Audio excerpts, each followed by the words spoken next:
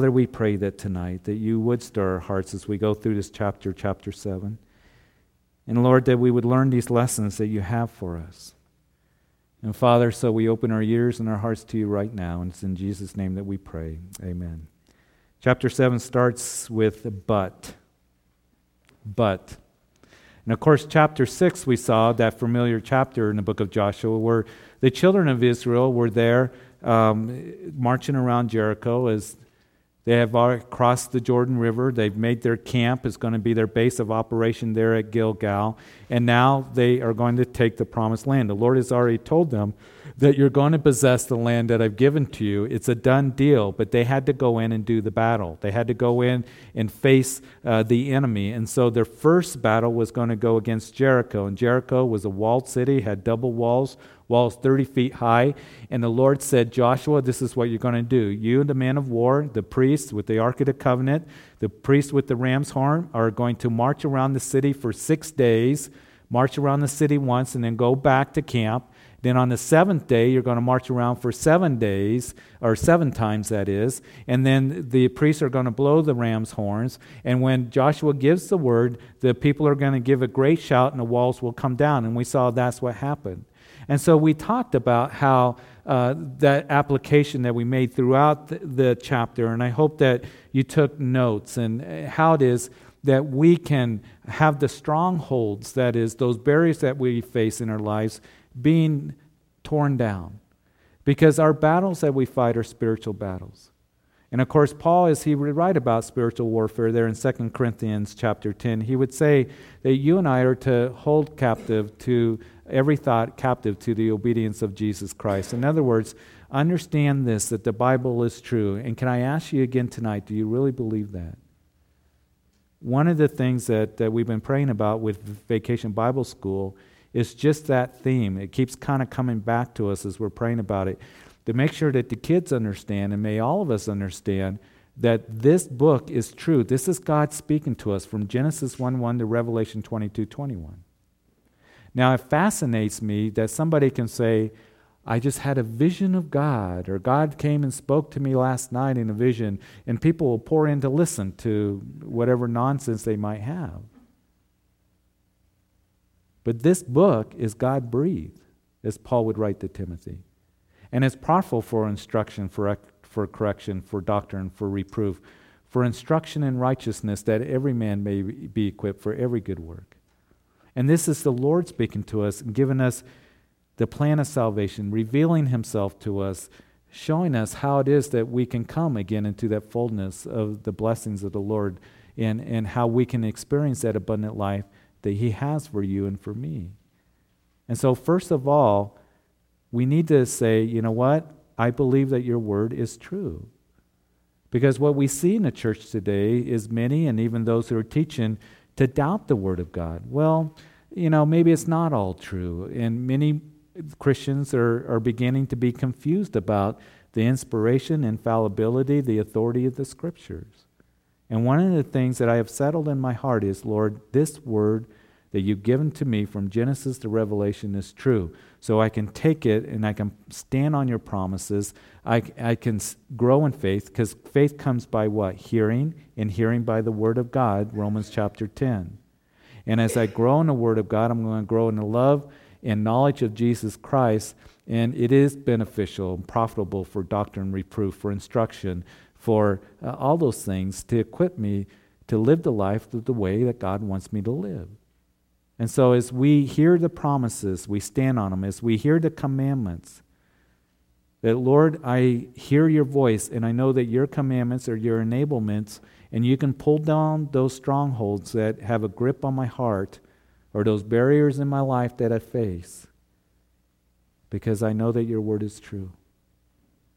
And Lord, I hold every thought captive to the obedience of Jesus Christ. I'm not going to make excuses or argue against it.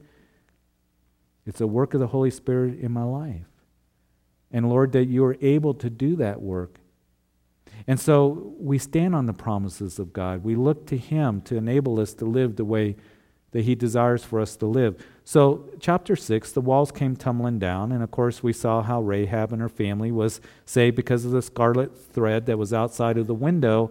and it symbolized the blood of Jesus, the scarlet thread. That beautiful picture of redemption that we have seen in chapters 2 and chapter 6 here. And then Joshua, you recall in verse 18, before the walls came down, he told the children of Israel, abstain from the accursed things, lest you become accursed when you take of the accursed things, and make the camp of Israel curse and trouble it. Now, I told you last week, remember that verse, because it's going to play a part in chapter 7. So, in other words, the spoils that they would take, the gold, the silver, the bronze vessels and stuff, that was to go to the Lord, because the Lord told them on the east side of the Jordan River that the first fruits go to me. So the first battle, the first fruits of the spoils goes to the Lord for the treasury of the Lord. We're going to see in the battles ahead that they're going to take the spoils for themselves. But the spoils now for Jericho goes to the Lord. And any of the accursed things, any things that's associated with their false gods, false worship, the false idols, are to be burned, done away with. Don't take those things. And if you do, the camp of Israel is going to be troubled. So chapter 7, but, and you know it's not starting out well, is it? After that great victory in chapter 6, but the children of Israel committed a trespass regarding the accursed things, for Achan the son of Carmi, the son of Zabdi, and the son of Zerah of the tribe of Judah took the accursed things, so the anger of the Lord burned against the children of Israel. Now Joshua sent men from Jericho to Ai, which is beside Beth-aven, on the east side of Bethel, and spoke to them, saying, go up and spy out the country. So the men went up and spied out Ai. In verse 3, they returned to Joshua and said to him, do not let all the people go up, but let about 2,000 or 3,000 men go up and attack Ai. Do not weary all the people there, for the people of Ai are few. So about 3,000 men went up there from the people, but they fled before the men of Ai. And the men of Ai struck down about 36 men, for they chased them from before the gates as far as Shebarim, and struck them down on the descent. Therefore the hearts of the people melted and became like water. So all of a sudden, here they are. They have this great victory against Jericho. The walls come down just as the Lord said. And then all of a sudden, they're going to go against Ai. Now, Ai means in Hebrews, means small. So this place is a lot smaller than Jericho was. And what we see is Joshua, it says, you know what, we don't have to, to go up and as after the spies came back and spied it out and said, oh, it's a small place, no big deal, Joshua, you don't need to send all the men up. So Joshua said, okay, what we'll do is we'll just kind of send up 2,000-3,000 guys, we'll wipe it out, we'll mop it up. And they ended up being defeated. And of course, it goes back to what the Lord said in chapter 6, verse 18, that if you take of the accursed things, that the camp of Israel will be troubled. They don't know that right now. They don't know that. God's word is true when it comes to his promises. Those promises that we have underlined in the Bible, and we love to stand on and claim those promises, and that's good. But you need to understand this as well, that his warnings are true as well. I like what J. Vernon McGee says concerning this chapter. He says, sometimes the worst enemy that we have is ourselves. And that can be true. The enemy, Satan, will come against us. The world will come against us. But sometimes that we can be our own worst enemies when we walk in disobedience. And one of the things that this chapter is going to show us very clearly is that if we walk in disobedience, that we're not going to enter again into the fullness of the blessings that the Lord has for you and for me. And that disobedience will quench the work of the Spirit in our lives. So don't be disobedient. Don't get involved in sin. Don't be fleshly and expect God to bless that. He's not going to bless it. He's going to bless when we walk in obedience, when we have a heart for him as we're walking after the Spirit. And this chapter is also going to show us how sin affects others. You see, there are people that will say to you and to me, well, okay, so you know what? I may be involved in the sin or whatever it might be, but it doesn't hurt anybody. Nobody knows about it. You know what? Sin hurts not only the individual, but it hurts the people around them in their lives. And we see it with people, don't we? We see it with their families. It can happen and hurt a church, a ministry, when there's sin that takes place. So Joshua, there's sin in the camp that needs to be dealt with. And so we see that this was a small community, and they had victory. Joshua here, it's interesting to me, there's no record of him seeking the Lord. Is there? Hey, you guys, go spy the land. They come back and they said, no big deal, Ai, it's small. Just send a couple thousand guys. Okay, we'll go ahead and do that. And one of the things that you and I need to be careful of, and this can happen, and it does happen, and probably a lot of you have experienced it in your own lives, that after we can have a great victory spiritually, we can become complacent and drop our guard, and we're not seeking the Lord after that. And perhaps that's what happened with Joshua. This great victory, man, we defeated Jericho. Nothing's going to stop us now. And he wasn't seeking the Lord. And I believe that if he would have sought the Lord, that the Lord would have said, Joshua, don't send anybody up there to Ai because they're sin in the camp and you're going to be defeated and you need to deal with this sin. So we need to be careful that we don't become complacent and drop prayer and studying the Word of God after we've had great victory in the Spirit. You continue to search the Lord and read your Bibles and to continue to grow in the Lord. But don't grow sleepy and complacent. And I think that's a little bit what I was trying to explain to us as we opened up tonight, that I don't want to get complacent. Don't us get complacent. And it's very easy for us to do that. And Joshua here, he's not seeking the Lord, and he sends them all up, and all of a sudden, they become defeated. 36 men died, and the people's hearts melted. And you see, that will happen if we live after the flesh and walk after the flesh. We're just going to be defeated. And I know that it's a struggle out there at times. That we have our weaknesses and frailties, and it is frustrating at times, isn't it? And it seems like you have victory and then all of a sudden defeat. And I just want to say to you that in our Christian journey, we will all experience that, won't we? I'm probably safe to say, if not all of us, most of us. We have those times of victory, and then we have just those moments of defeat, and our hearts begin to melt. And we get discouraged and we get down. But I want you to remember that the Lord doesn't just leave us there, and He didn't leave Joshua and the children of Israel there in that state. That He desires for us to turn to Him and trust in Him. And to continue on with Him. And allow Him to deal with that sin and that struggle and that weakness as we continue doing battle. So here we see that Joshua, he doesn't know what's going on. So he's going to verse 6, tore his clothes, fell to the earth on his face before the ark of the Lord until evening, he and the elders of Israel, and they put dust on their heads. And Joshua said, Alas, Lord God, why have you brought this people over to Jordan at all, to deliver us into the hands of the Amorites, to destroy us? Oh, that we've been content and dwelt on the other side of the Jordan. Oh, Lord, what shall I say when Israel turns its back before its enemies? For the Canaanites and all the inhabitants of the land will hear it and surround us and cut off your name from the earth. Then what will you do for your great name? And so Joshua, he falls to the earth. He's throwing dust on his head. It's a sign of mourning, of seeking the Lord here. And all of a sudden he's saying, what is going to happen? Lord, we're done. For we've had it. Why did you bring us into the land? Just to be defeated?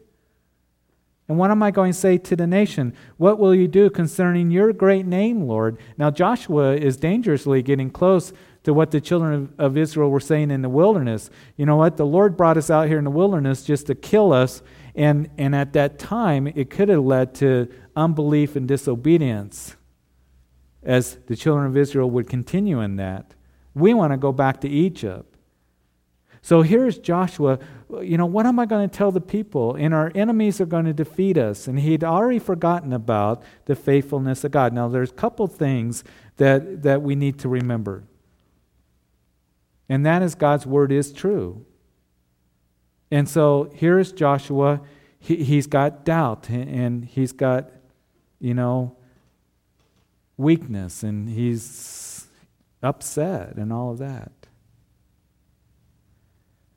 One of the things that this shows me, that even the great men of faith can falter in their faith and show weakness. And that's what Joshua is experiencing, and we can experience it in our own lives. But there's an important thing that we need to see as we continue on, as Joshua is there before the Lord on his face in verse 10. So the Lord said to Joshua, "Get up. Why do you lie thus on your face?" Time to get up, Joshua. Why do you lie thus on your face? A couple things that I want to pass along here. Not only do great men of faith have lapses of faith, and we can too, but we're not to stay there.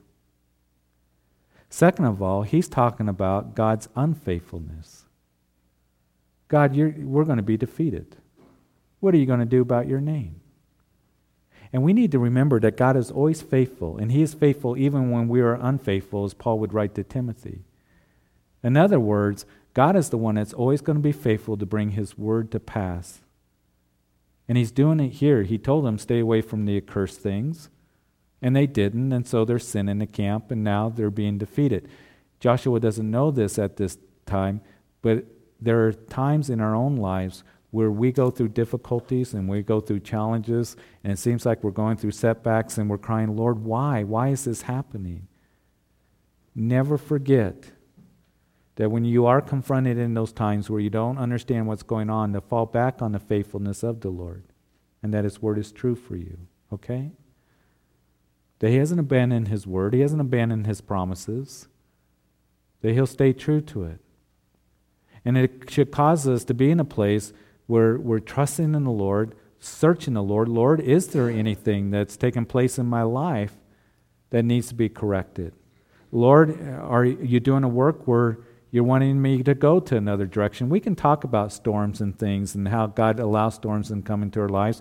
We don't have time to do that tonight, but sometimes it's, correction that's needed. Sometimes the Lord wants to change direction for us. Paul the Apostle experienced that when he was going from Caesarea to Rome on a boat, and all of a sudden they encountered a storm because the Lord said, you know what, Paul, I got some ministry for you to do. I want you to go to an island. Remember Acts chapters 27 and 28? And I got a group of people I want you to minister to, so I'm going to allow this ship to go through a storm so it breaks up and you get washed up on that island. Sometimes the Lord allows those things so we can learn to trust in him and then rest in him. And so his word is always true. He is faithful, even though we may not understand what it is that he's doing at the time. And then thirdly, I think that as we look at this, don't go back to the east side of the Jordan. That's what Joshua wanted to do. Oh, if we would have been complacent on the east side, if we would have just stayed there. The children of Israel in the wilderness, if we just go back to Egypt. That's not the answer. The answer is to be where you're at, in a place where God has you, but not to retreat. And sometimes when we experience difficulties, and that can take place in a lot of different ways in our lives, maybe we feel defeated as, I just failed as a man of God in this area, failed as a woman of God, I fail as a husband, a wife, a father, a mother, a minister. I just feel weak in this area, and we just want to kind of retreat. Because the enemy keeps attacking, or we feel weak, or we don't know what's going on, things like that. Just stay put. Keep moving forward. Keep moving forward, trust in the Lord. But don't go back. Don't go back to where, I'm not going to go to church anymore. I'm not going to pray with my wife anymore.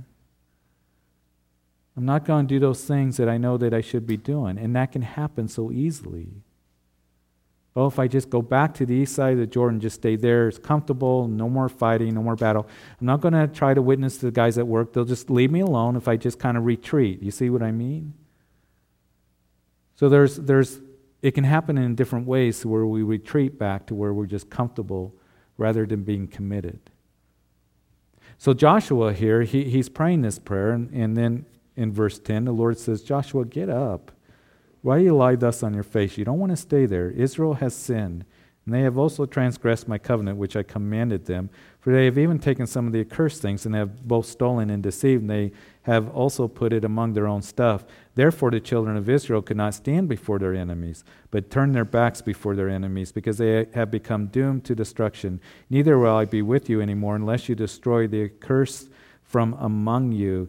There is sin in the camp, Joshua. Joshua, get up. There have been times where the Lord has said this to me, Jeff, you need to get up, all right? As I'm sitting there going, Lord, I don't understand, and everything's falling apart in the ministry, and get up. Are you going to pastor this church or not? And we can go through those times. Elijah did.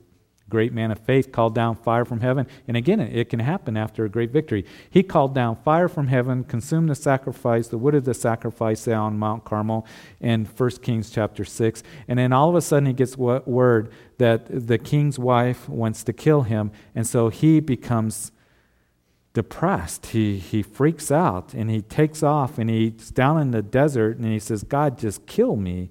And then he ends up in a cave in the mountain of God. And the Lord spoke to Elijah and said, Elijah, what are you doing here in this cave? Elijah, why are you here? Well, I'm the only one that's left in Israel ministering. Everybody's forsaken you. No, I got 7,000 that haven't bowed the knee to Baal. And so, Elijah, you need to get up and you need to go back. And I got some things for you to do. I hope that we encourage one another when we get discouraged. And very lovingly and very gently, there are times where we can say, you know what, the Lord desires for you to get up. Keep moving forward.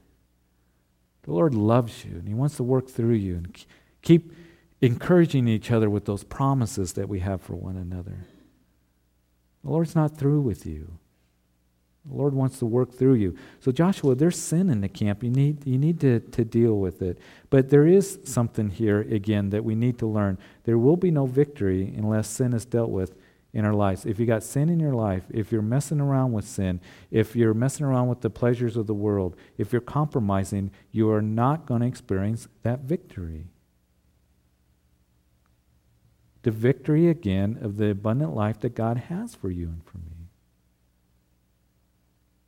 So don't expect God to bless sin, or if you're compromising, or if you're pursuing the pleasures of the world, or whatever it might be.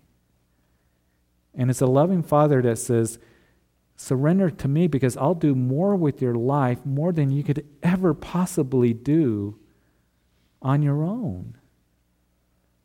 And we have the promise of God will do exceedingly abundantly above all that we ask or think. The Lord, by His grace and by His mercy and His goodness, has done more in my life than I know He has, than I could ever do on my own. And it's been a wonderful venture of faith. But you know what? The Lord's not done with me yet. He still wants to continue to work. And it's the same with you. It just takes hearts that say, Lord, I give my life to you, and whatever you want to do, wherever you want to lead me. And it may not be glamorous to the world, but it brings glory to the Lord in what He wants to do in your life. And so we see here that here's Joshua, he's getting word that there's sin in the camp, you need to deal with it. Verse 13, get up, sanctify the people, and say, sanctify yourselves for tomorrow, because thus says the Lord God of Israel, there's an accursed thing in your midst, O Israel. You cannot stand before your enemies until you take away the accursed things from among you. So, verse 14, in the morning, therefore you shall be brought according to your tribes, and it shall be that the tribe that the Lord takes shall come according to the families, and the families which the Lord takes shall come by the households, and the household which the Lord takes shall come man by man. And then it shall be that he who is taken with the accursed thing shall be burned with fire, he and all that he has, because he has transgressed the covenant of the Lord, and because he has done a disgraceful thing in Israel. So Joshua rose early in the morning and brought Israel by their tribes, and the tribe of Judah was taken. He brought the clan of Judah, and he took the family of Zarhites, and he brought the family of the Zarhites man by man, and Zabdi was taken. Verse 18, then he brought the household man by man, and Achan the son of Carmi, the son of Zabdi, and the son of Zerah of the tribe of Judah was taken. Can you imagine? There's Achan, Joshua blows the trumpet. Hey, tribe of Judah, come forward. Oh, I wonder what he wants with us, And all of a sudden, here is his family, his grandfather's family, the Zarites that are called. And then all of a sudden, Zabbai, his family is called. And Achan's probably thinking, uh-oh.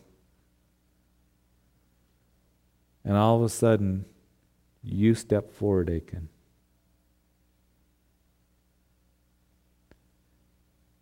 Do not be deceived in thinking that when you're involved with sin that no one's going to see it. Because God sees it. And everything is open and naked before the Lord. And here's Achan. I wonder how he felt. Like, uh-oh. Ooh.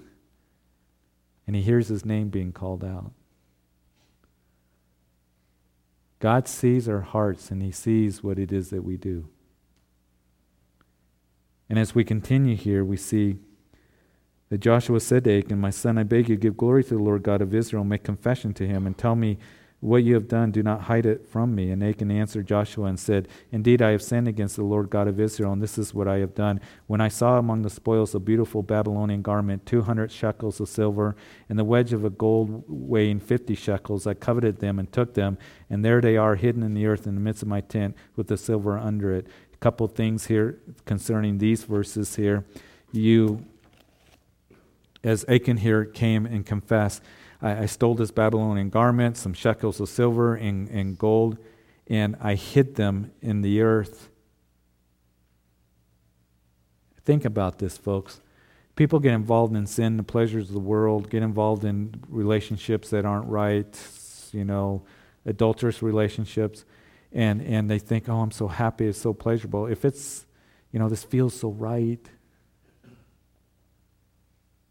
If it's so right, why do you have to hide it? People will steal stuff or be dishonest or whatever sin it might be. Why do you have to hide it? That should tell you something right there that it's wrong. And here's Achan. He hides his Babylonian garment in the silver and gold, and he hides it. He never had opportunity even to enjoy it. If you think that you're going to be able to enjoy sin, you're deceived. But notice the progression here. He said, I saw it, I coveted it, verse 21, and then I took them. He said, I saw it, I coveted it, and I took them. John in his epistle would say, for all that is in the world, the lust of the flesh, the lust of the eyes, the pride of life, is not of the Father, but is of the world. Those three areas will get us into trouble and lead us into sin. The lust of the flesh, the lust of the eyes, the pride of life. You see, that's what happened to Eve. Remember the serpent there in Genesis chapter 3? The serpent comes to Eve and says, Eve, did God really say that you shouldn't eat of that tree, the fruit there? Did he really say that? But see, if you eat of that tree, then you'll become like God. That's the pride of life. So it says in Genesis chapter 3 that Eve, that she looked at the tree and saw that the fruit was good to eat. That's the lust of the flesh. And that the fruit looked pleasant. That's the lust of the eyes. And she sinned. Watch out for those three things. The lust of the flesh, the lust of the eyes, the pride of life. The lust of the flesh, I coveted. The lust of the eyes, I saw it. And the pride of life, I took it. I took it so I can be rich. It's not of the Father, but of the world. James says in chapter 1, he says, but each one is tested when he is drawn away by his own desires and enticed. And then when desire has conceived, it gives birth to sin. And when sin is full grown, it brings forth death. We can be drawn away by our own desires, enticed. And then when that is conceived, it will give birth to sin. And then sin eventually leads to death. It just leads to death. We know the wages of sin is death. For the Christian, you and I, whose sins are forgiven, it will just lead to death spiritually. Your life will just smell of death if you keep getting enticed into the things of the world. So I saw and I coveted and I took them. So Joshua sent messengers, verse 22, ran to the tent, and there it was, hidden in his tent, with the silver under it. And they took them from the midst of the tent, brought them to Joshua and to all the children of Israel, and laid them out before the Lord. Then Joshua and all Israel with him took Achan the son of Zerah, the silver, the garments, the wedge of gold, his sons, his daughters, his oxen, his sheep, his tent, and all that he had, and they brought them to the valley of Achor. And Joshua said, "Why have you troubled us? The Lord will trouble you this day." So all Israel stoned him with stones, and they burned them with the fire after they had stoned them with stones. So they raised over him a great heap of stones, still there to this day. So the Lord turned from the fierceness of his anger, and therefore the name of that place has been called the Valley of Achor to this day. Do you know that Achan means trouble?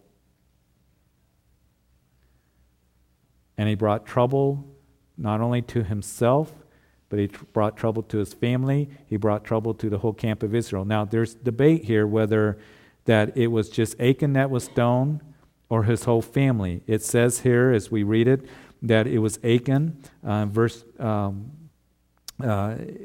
we look at this, Israel stoned him in verse 25 with stones.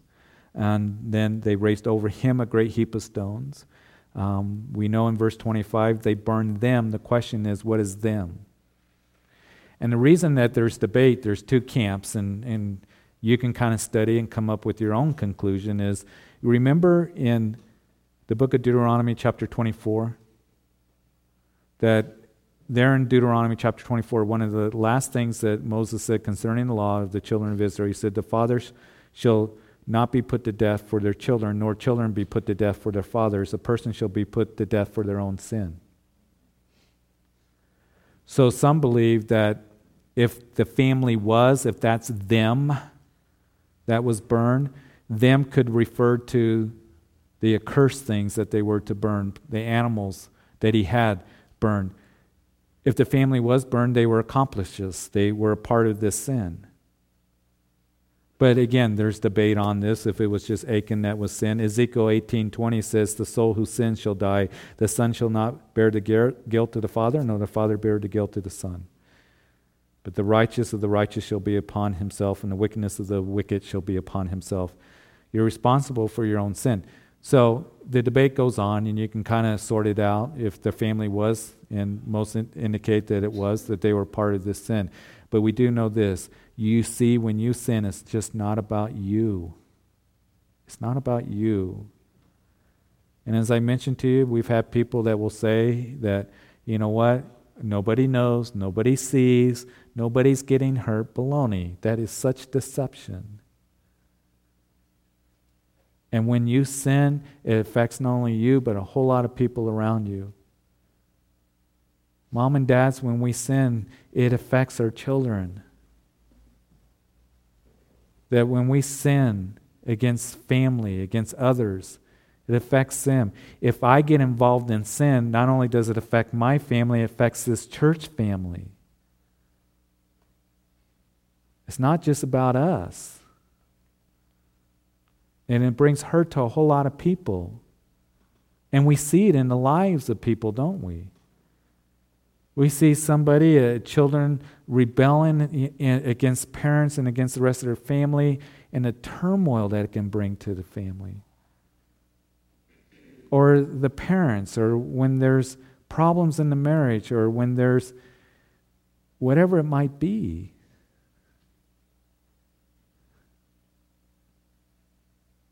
When you go after sin, and you make a decision, well, I'm going to go out and sell drugs, and then all of a sudden dad's in jail. You don't think that doesn't affect the wife and the kids that are depending on him? Or I'm going to get involved in a relationship with the gal at work, and how it destroys families and fractures families and tears them apart. Oh, I'm going to be dishonest in the business dealing, and all of a sudden you get caught and you lose your business and your reputation. Whatever it might be. So remember this, that sin not only affects you, but affects a whole lot of people. In this case, it affected the whole camp of Israel, 3 million people. So don't be deceived into thinking no one's going to find out, nobody sees, not going to hurt anybody. That's all lies from the enemy. And there's one thing that I pray that we get tonight, and that is stay away from sin because it's just bad news. And it brings hurt, not only to you, but to people that love you and care about you. Jesus has freed us from all that. And He desires for us to walk in that obedience so we can be free to live for Him and enjoy the fullness of His blessing that it has for you and for me. And as we come to the communion table tonight, I hope that as you open up your heart to the Lord, that there's anything that you need to confess it to the loving Father and say, Father, I've been messing around with this or entertaining that or whatever it might be. I want to turn away from it right now. Lord, I confess it, I repent, I give it to you. And Lord, keep me to that place where I'm just submitted to you because Jesus died for me. And He didn't die for me and save me and forgive me so I can live after the world and live in sin, so I can live for Him and honor Him with my life. That's what I hope that our prayer is tonight.